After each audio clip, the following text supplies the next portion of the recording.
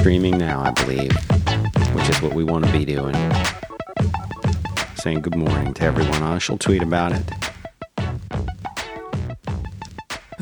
So I'm in my garage today because it's raining. I don't know if you can tell if it's raining or not, but it is. Oh, and I need to do a little picture to commemorate today. So I'll do a little selfie photo, maybe. There we go. It's done. Now we've commemorated the day. It's the day after Thanksgiving, Friday, November 27th. And I'm here sitting in my garage because my home recording area is usually in the backyard, and we've got a little pergola thing, and it's very loud. I found out in the rain, so I'm sort of here in shadow, like a film noir version of the live stream today. That you're going to get sort of light and shadow. All I need is like a Camel cigarette and a Maltese Falcon statue sitting over there, and it'll be just like the 1940s. How are y'all doing today? It's a day, it's a day after Thanksgiving. We don't really have a name for that, do we? We don't really have a name other than Black Friday. Falk in the chat says, good morning. Hey, good morning to you. There's a way to embed the chat into the live stream. So if enough of y'all show up, maybe I'll do that. It'd be kind of fun. Audience participation, as they say. So how was your Thanksgiving? Was it good? Did you enjoy it? Did you have a nice time? Was it fun to see family? Hopefully you were safe and everything else. Wore your mask if you had to go out. I don't think anyone's wearing their masks inside. I don't think people care. I think people just don't care, especially here in the States. People don't care, and the UK and Europe always makes fun of us for not caring. But you don't have to do that. It's not nice. We're just doing our best. All of us are doing our best. So, all right. Well, let's start the show. I actually have some news, and I have some. There's not much news, but I wanted to talk a little bit about that Turtle Watch, the GhostNet watch, because it's weird. I think I talked about this yesterday. They NOAA did some kind of collaboration, and NOAA's some kind of trendy New York brand. They did some kind of collaboration with Timex to do this cool watch. That is a little, I showed you guys, it was yesterday. And so I ordered it, and I have the transaction in PayPal, but I have no idea if I actually did order it. Timex has not emailed me or said anything to me that would indicate to me that the order actually went through, other than they charged PayPal. And of course, the thing's sold out. So if I can get one, I'm going to be pretty sad. Pretty sad. Not depressed, sad. Come on. But a little bit sad. In about an hour, I'm going to be joining Adam Curry and his co-host Dave to talk about, podcasting on their Podcast 2.0 show, which kind of came out around the podcastindex.org stuff that they're doing. Do you see the light sort of flashing as the pathetic camera in this computer tries to adjust the lighting? We'll see if this is any better now that I'm halfway out of the shot. The benefits of, why didn't you just go into your studio, Dan? Because it's the day after Thanksgiving.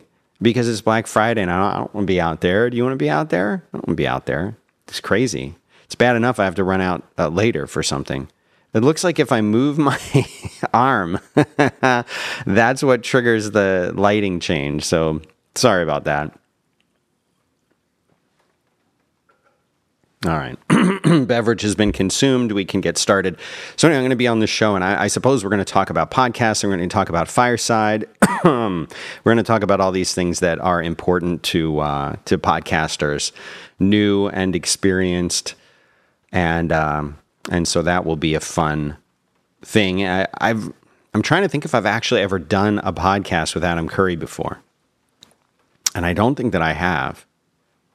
So it's great to be on there. We wouldn't be able to do any of this stuff. I mean, I'd be able to live stream, but I wouldn't be able to have a business around podcasting if it wasn't for Adam and the work that he's done. Pretty remarkable.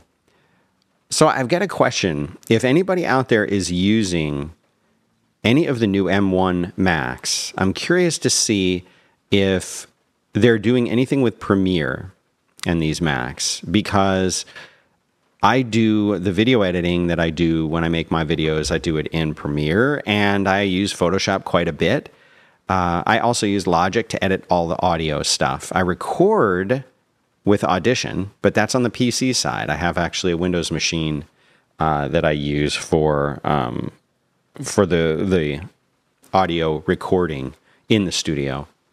And so it's important to me to know how those apps perform. Right now, apparently there are a bunch of issues in getting all the Homebrew stuff. If you're a Rails developer or just really any developer, you probably do a lot with Homebrew. And I sure do. And I've heard there are lots and lots and lots of problems and weirdnesses with getting Homebrew to work on an M1 Mac. In fact, maybe you can't even get it to work with an M1 Mac. I don't know. But I would love to hear about that. So if you are the type of person who's doing video editing and you're trying it on Big Sur on an M1, I want to know if it's at least as performant, if not more, than it would be on a regular Intel Mac. So if you know about that, hit me up on Twitter. I'm at Dan Benjamin. In the chat, they're saying this was the least stressful Thanksgiving we've ever had, just a home with immediate family. And, that's kind of the case here too. Picked up all the food. It was great. Turkey was great. Ribs were great. I'm never making another Thanksgiving meal at home unless I have like a professional chef come in the house to do it. But anyway, there are these really good deals right now on the M1 computers. Both Adorama and B&H are offering like a $100 off. So I think I want to get one of these things if they're performant the way that they're supposed to be. So that'll be something that I really need your input on. All right, that's all been pretty boring. It's been pretty boring so far, but you know what? That's okay. Sometimes it's not exciting, like the day after Thanksgiving. You just don't have a lot to talk about. There's nothing in the news. I mean, one piece of news that I heard is that Trump finally said that he would essentially concede if the Electoral College all votes that Biden has won. But does he need to say that? Isn't that just the law and the way that it works? If the Electoral College votes, then of course you leave, right? That's what I thought. We have the results in about the National Dog Show that happened yesterday. Of course, the results came in yesterday, but it was after I was done with the stream, so couldn't talk about it. But it was won by a 3-year-old Scottish deerhound named Claire, who won the National Dog Show 2020, the first of her breed ever to win the title. And I have a photograph of the dog. Actually, let me get a better photograph of the dog if I can, because it's not a good one. I know all of you people love dogs, so I always have to talk about dogs. Here's your dog. Here's your winner. Nice, huh? I've never owned a dog. I've always owned cats until the last. We had 2, a brother and sister, and then they died one by one as they had renal failure. And we used to have to do subcutaneous fluid injections. And if you haven't done this, it's not gross. I'm not going to gross you out. This isn't a gross out. This isn't a body horror show yet. So what you do is you would get a saline bag that would hang from the, I guess we would just hang it from the end of the dresser. We would open a drawer. This is years ago. We'd open a drawer and hang the little hook on the little handle of the dresser. And then it would have a tube and a big ass needle, like a huge needle, like really big, like you don't want this in your body. And you would put that under the cat's skin, like you'd pick it up and poke it in there, which of course cats love that kind of thing. And then you would let it sit there, and you'd have to sit there. And there was like a time, I forget if it was 2 minutes, if it was 5 minutes, but it was minutes, where you'd have to try to convince your cat to sit there motionless as you allow basically a fluid bubble to form under its skin. And that's because when cats have this kidney disease and renal failure, they basically can't get enough liquid. They can't get enough fluid, and they're drinking water all the time. It's really sad. They're basically constantly thirsty. and putting this fluid under their skin, it absorbs into them, I guess, in another way. It's another good way of getting the liquid inside of their bodies. So he used to have to do this every single day to this poor cat until finally he was just past all hope. So we had to put him down. And then later his sister got a similar thing. Great fun. And then after that, we didn't get any more cats. We had children instead. And now, of course, all my kids do is talk about cats. But I've never owned a dog. I've never owned a dog. And I hear they're a lot of fun. And,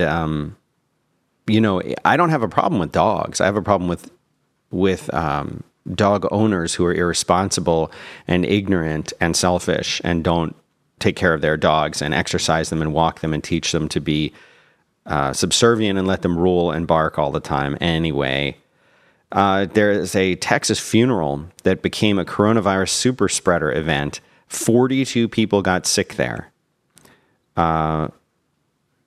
It's this kind of thing. And I read an article also yesterday, people who were traveling, some of those people were being interviewed, and they were interviewed and they said, well, we miss our family. We want to see our family. So we got to travel. Like, we just have to do it. And I don't want to stay home. I want to see my family. Like, of course you do. Everybody does. But you're spreading it and you're making it worse.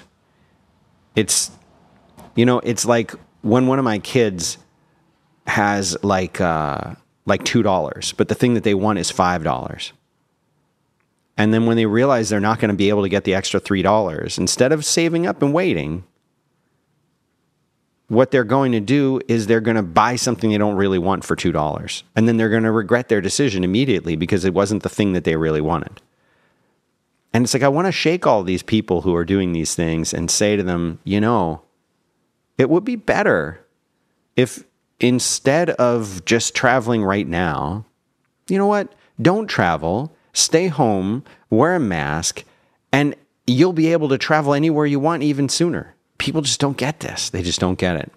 Ryan in the chat room says, there's a lot of YouTube content already out there that seems pretty convincing to me, a video editor, that things are at least comparable to the 16-inch Intel model. That would be encouraging, Ryan, and I'm curious from direct experience. Ryan, if you don't mind, could you drop a couple of those links into the chat, or even just one of them, of someone saying that, talking about it, especially with Premiere? I'm sure Logic runs great, but Premiere is the biggest concern. Gosh, there, again, not a lot of news today. So what I wanted to do is I wanted to talk for a minute about the simulation theory, because I refer to it a lot, and I think there's a lot of people who have heard this, but they don't really understand what it is. It's called the simulation theory or the simulation hypothesis. So let me read you a quick summary of what this is, and we'll talk about it. The simulation hypothesis or simulation theory is the proposal that all of reality, including the Earth and the rest of the universe, could in fact be an artificial simulation, such as a computer simulation. Some versions rely on the development of a simulated reality, a proposed technology that would be able to convince its inhabitants that the simulation was real. The simulation hypothesis bears a close resemblance to various other skeptical scenarios from thought throughout the history of philosophy. The hypothesis was popularized in its current form by Nick Bostrom. The suggestion that such a hypothesis is compatible with all of our perceptual experiences is thought to have significant epistemological consequences in the form of philosophical skepticism. Versions of the hypothesis have also been featured in science fiction, many as a central plot device. But here is the way that this works. And let me find, there is... yes, this is a good write-up of it, so I'll read this to you. This is Nick Bostrom's... Oh, and by the way, I'm balancing this laptop on a Yeti cooler, and above that, an Igloo cooler, and then the laptop. So that's how we're rolling today. Many works of science fiction, as well as some forecasts by serious technologists and futurologists, predict that enormous amounts of computing power will be available in the future. Let us suppose for a moment that these predictions are correct. One thing that later generations might do with their super powerful computers is run detailed simulations of their forebears or of people like their forebears. because their computers would be so powerful they could run a great many such simulations. Suppose that these simulated people are conscious, as they would be if the simulations were sufficiently fine-grained and if a certain quite widely accepted position in the philosophy of mind is correct. Then it could be the case that the vast majority of minds like ours do not belong in the original race, but rather to people simulated by the advanced descendants of an original race. It is then possible to argue that, if this were the case, we would be rational to think that we are likely among the simulated minds rather than among the original biological ones. Therefore, if we don't think that we are currently living in a computer simulation, we are not entitled to believe that we will have descendants who will run lots of such simulations of their forebears. Okay, so then it goes into something called the simulation argument. And this is what y'all need to really understand, okay? So this is what's called a trilemma, instead of a dilemma, that he calls the simulation argument. This is Nick Bostrom. It says, despite the name, the simulation argument does not directly argue that we live in a simulation. Instead, the trilemma argues that one of three unlikely seeming propositions is almost certainly true. Okay, so one of these three things pretty much has to be true. You with me so far? Okay. And Bob, by the way, Momo Badalak says it should have been the igloo on the bottom, then the Yeti. Fail, unsubscribed. The Yeti is bigger and more stable and stronger. And I don't know about you, but if you're building a tower, you usually put the bigger, stronger thing on the bottom and the smaller, pointier thing on the top.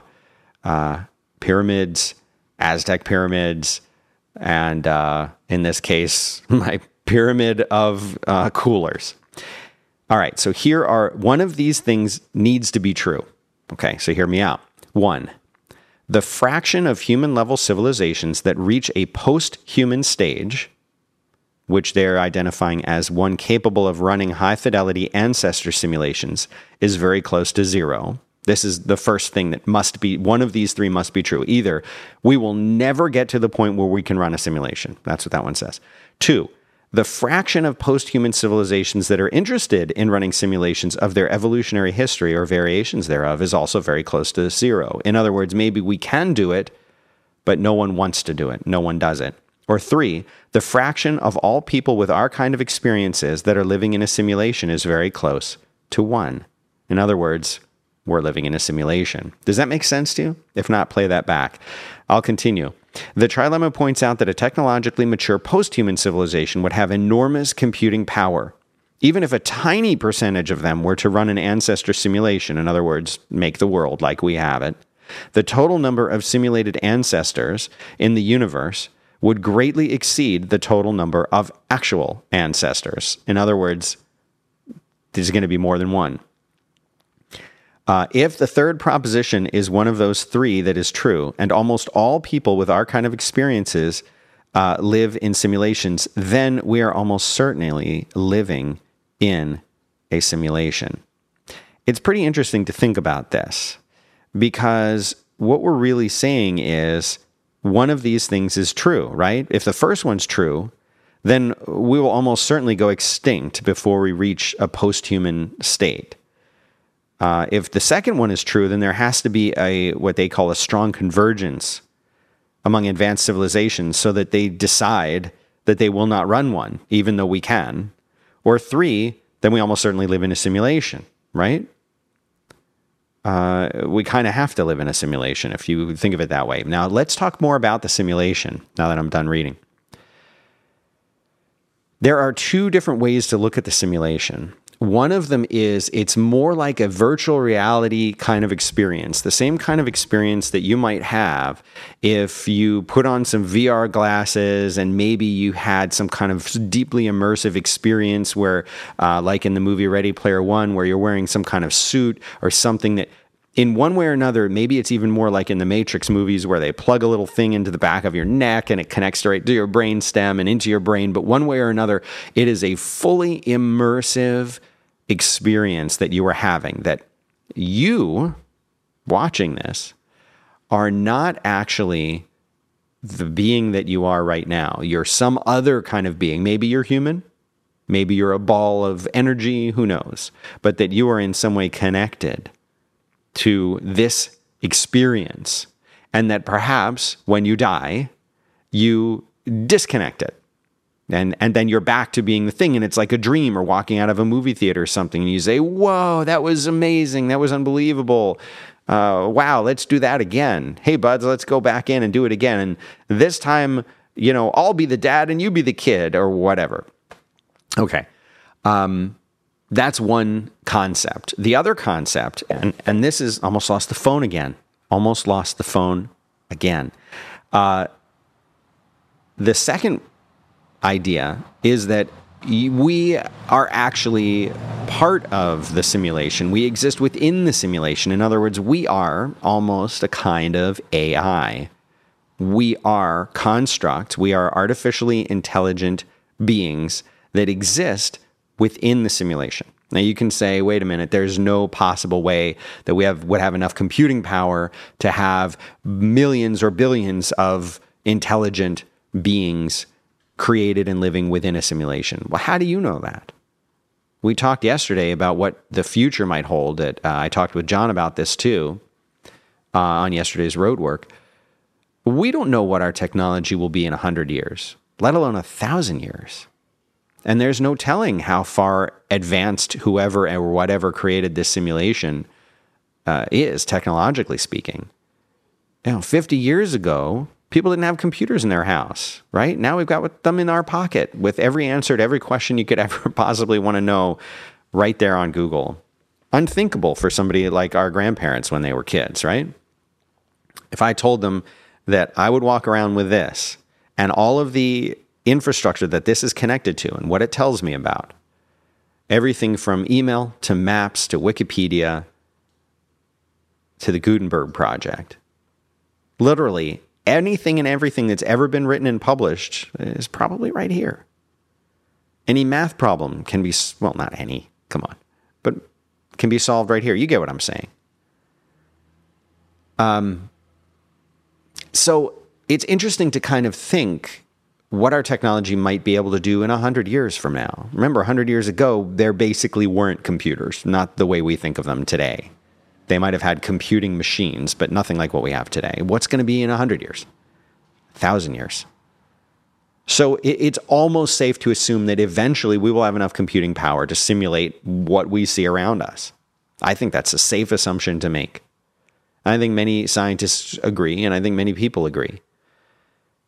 At some point, we will have the technological power to simulate not just the intelligence of one person, but of millions or even billions of people. But here's the kicker. We don't have to. And let me explain why. We don't need to simulate every living being on this planet to have a perfectly functional, convincing simulation. We only need to simulate a handful of people. Maybe 1 million, maybe 100,000, I don't know.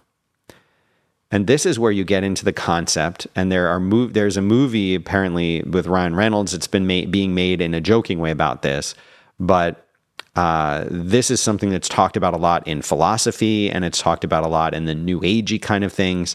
But it feels kind of wrong to talk about it because it's kind of like insulting and weird, but I'll say it anyway since we're on the subject, is the notion of what is often called backdrop people. Google this, backdrop people. Also referred to as non-player characters. In other words, just like in any good game, you have a non-player character. So for non-gamers, what this is this is a person or a being or a creature or whatever that exists in the world that you're playing the game in. And this being acts and operates. Maybe it's the merchant that you interact with after you go on your adventure and you come back and you say, okay, I found this stuff and I want to trade it and upgrade my armor or whatever. That's a non-player character. Or maybe somebody that you encounter on the road who comes up with a little side quest for you. My husband went to fight the monster and he hasn't come back. You've got to go save him. Okay. Those are non-player characters that you can interact with. Well, if we're talking already about a very highly advanced civilization, then very likely they could simulate or use fewer resources to simulate a non-player character. So let me give you an idea of who a backdrop person would be as defined by this theory. And don't assume that I believe this. We're just talking about it, okay? So be calm.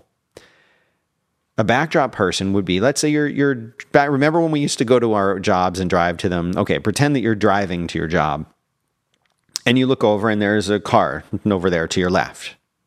And there's a person in the car and they're sitting there looking straight ahead, or maybe they're talking on the phone, or maybe they're singing a song or whatever. And you look over and you think, there's just some person. Now, that person might be a backdrop person, a non-player character. You don't know because you're not really interacting with them. But they go and they turn and they drive away. Now, if you were driving on the road and you didn't see that person and you didn't see anyone else around you, it was just you and your car, and maybe there's one car way over there and one car way behind you, you'd be like, this is weird. We live in an isolated, deserted place. This doesn't seem real to me. This isn't what real life is. There should be people all around us, right? Well, those people, according to this theory, are backdrop people. That person in the car they're real in that if you turned your wheel and hit their car, you'd hit something and then they'd get out and be angry at you. But it's not the same that you are. They're not and this is what they say, is that they don't have the same spark of life that you have. They are alive in a way, but not the same way you are. Maybe they're not fully simulated, right? Now, if you do turn your wheel and hit their car and they get out, maybe they get a few extra CPU resources so that you can interact with them in that way. And when it's done, they're scaled back down and then they sort of vanish. They're not really there. They're not really there. Maybe some of the people that are liking your tweets are not real the way that you're real. But I'll tell you what, if you're watching me right now or listening to me right now, you are real. That's how you know. Because you have a consciousness and you're able to think about these things, and that a backdrop person wouldn't be able to think about them.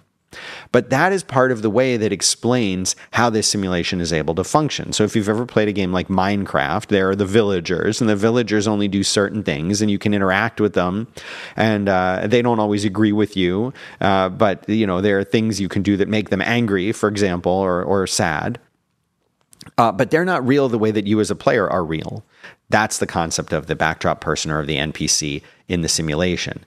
But this all goes back to the thought that we might all be in a simulation. And how do you get proof of this? Well, it's very hard to prove this. It's very hard to prove whether we are or aren't in a simulation other than walking through this sort of logical experiment. And the bigger thing that I want to point out is, so what? If we are in a simulation, so what? Whether we're plugged into it and we're beautiful glowing orbs of light, or whether we are fully existing inside of the simulation, doesn't change the fact that to us here right now, it's real, right? We are alive. We are thinking. We are enjoying or maybe hating our life. But we are very real, and it's real to us. It's no less real to us whether we're simulated or whether we actually exist. But there are things within the simulation or within the world that you can look at and you can say, that's too weird. That feels scripted. That feels written. So anyway, I don't know. What do you think? Anyway, some people, Ollie B in the chat saying, am I an NPC? I don't know if you're an NPC. It's possible that if the simulation is real and we're all really in it, you could be, because I'm just seeing some text on a screen here. And it's very possible, even if you were to send me a picture, how do I know that this isn't your scripted role to be an NPC? Well, here's another thing that they say is that the people that you interact with in your life, in your world, those people are all real. So in other words, if you are dating someone or given birth to someone or your best friend that you've known for a long time, these are other real people, that the people that you truly interact with and have friendships and relationships and closeness with, those people generally are real. They're not simulations. Now, I have added in my own layer to this, which I'll share with you before we wrap up today's stream. And that is, I believe that there are super backdrop people. And the way a super backdrop person works is there are people who are required to exist in order to give those of us who are, you're real. If you're watching this, you're real. But it is to give people like us guidance or trends or experiences that we as a whole need to have. Okay? So I'll give you an example.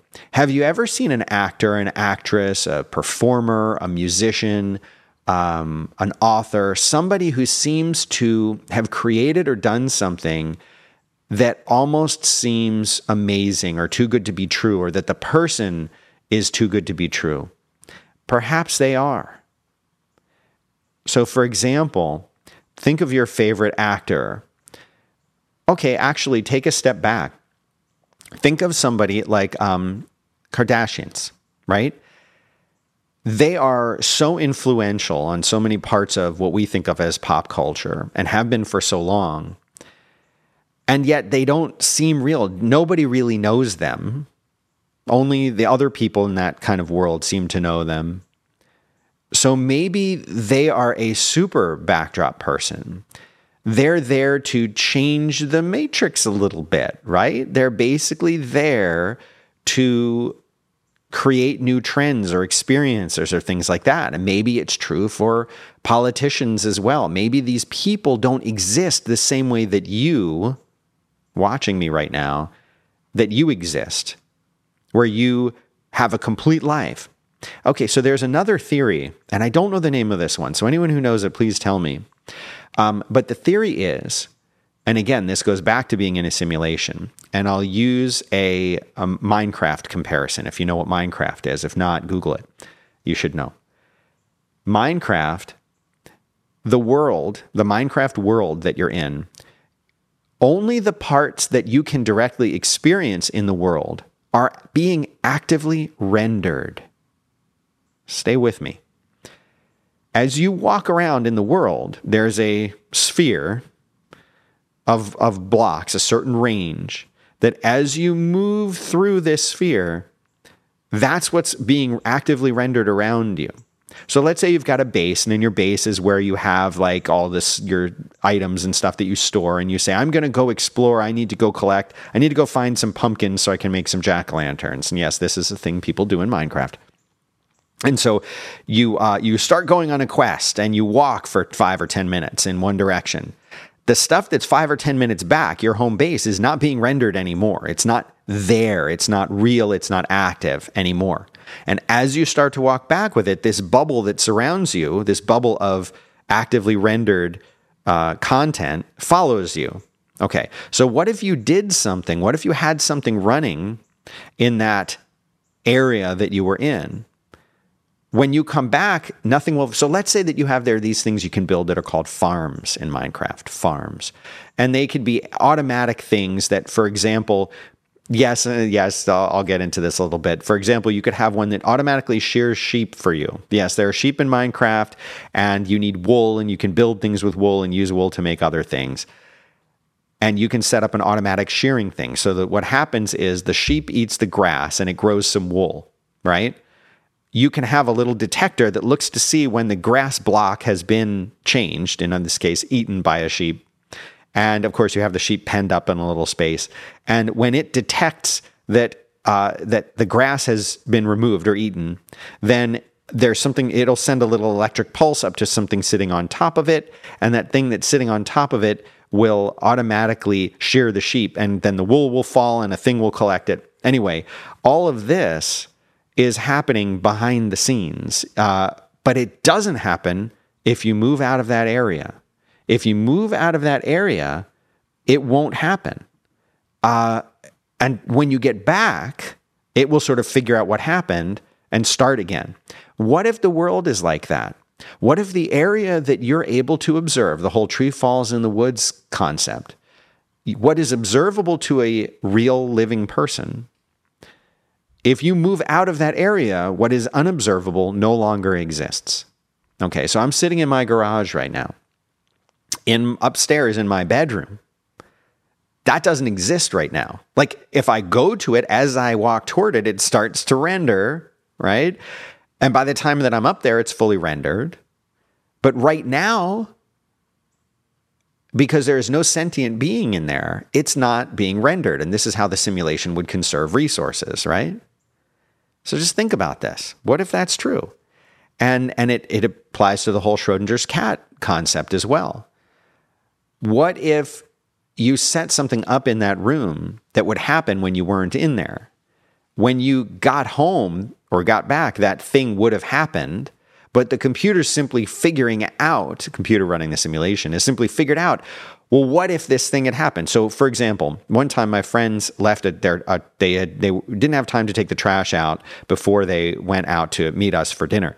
And they have a dog. So they had taken the trash out and they had set it by the door. And when they got back, the dog had ripped the trash bag open and eaten the chicken bones and made a giant mess in their kitchen, as a dog would be fully expected to do. So what happens is they come back and there's this giant mess. But technically none of that happened really until they showed up to see it. Think about that this weekend, because I'm done here today. And couple little people in the chat talking about this. They say that one person says, "I'm trapped inside a background character. Help." Okay. But anyway, you know, I am not thank you for asking, Dominic. I am not a super backdrop person. I am, but I'm thrilled that you would consider me to be one. That's wonderful. Juiced says, so would backdrop people get recycled? Would there be certain templates that get used over and over again? Thank you for mentioning that. Don't you know, can't you identify people that are like other people? They kind of look similar, act similar, but they're not. They're different, but they seem to be the same form. I call these people protoforms. So you might know someone. Let's say you know someone named Jane, and then you kind of see someone else. You're like, that person really reminds me a lot of Jane. That's because there's a protoform of that person with slight little tweaks and slight little modifications, right? Anyway, think about it. Jared says, I was just going to ask this. Is object permanence part of the simulation, or is the simulation only rendering the parts you're looking at, save the CPU cycles? Yes, so that's what we just talked about. That is the concept, is a conservation of CPU resources. You don't need to render anything that isn't directly being observed by a true sentient piece of the simulation or someone who's plugged in. Okay, Juiced has replied and says, this seems to be covered in a paper called On Testing the Simulation Theory by Tom Campbell and a bunch of other people. I'm going to have to read that. Oh, Ryan says next live stream should be from the truck. Maybe. All right, listen, have a good weekend, everybody. And I'm going to be doing that show with Adam in about half an hour. And I believe I'm supposed to do an episode of Quit today, too. It won't be a video live stream from here, but it might be from this garage. So we'll see. But until then, have a good one. And if you don't tune in for those, I'll see you back here on Monday.